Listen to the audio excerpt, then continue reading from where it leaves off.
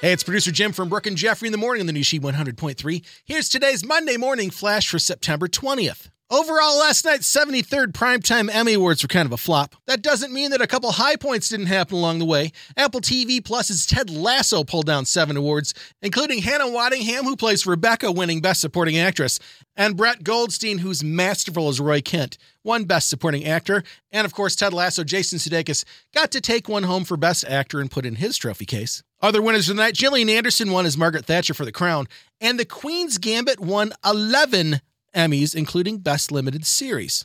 After joking about using his celebrity to cut the line for the Johnson & Johnson vaccine, Chris Rock says on Sunday he's tested positive for COVID, saying, "Trust me, you don't want this, get vaccinated." And finally, the new season of The Voice starts on NBC tonight with its newest judge, Ariana Grande. There's your Monday morning flash. Have a great day, and don't forget about the She $500 Workday Double Play. Griselda from Burbank won $500 when she was caller number 20 after 9:20. After that second song from Rihanna ended. You still have 2 more chances today with Jay Styles at 2:20 and 5:20. And remember, when you hear the double dose of Rihanna, don't tell anybody. Just pick up the phone, dial 312-297-1003, and if you are caller number 20, you will be $500 richer.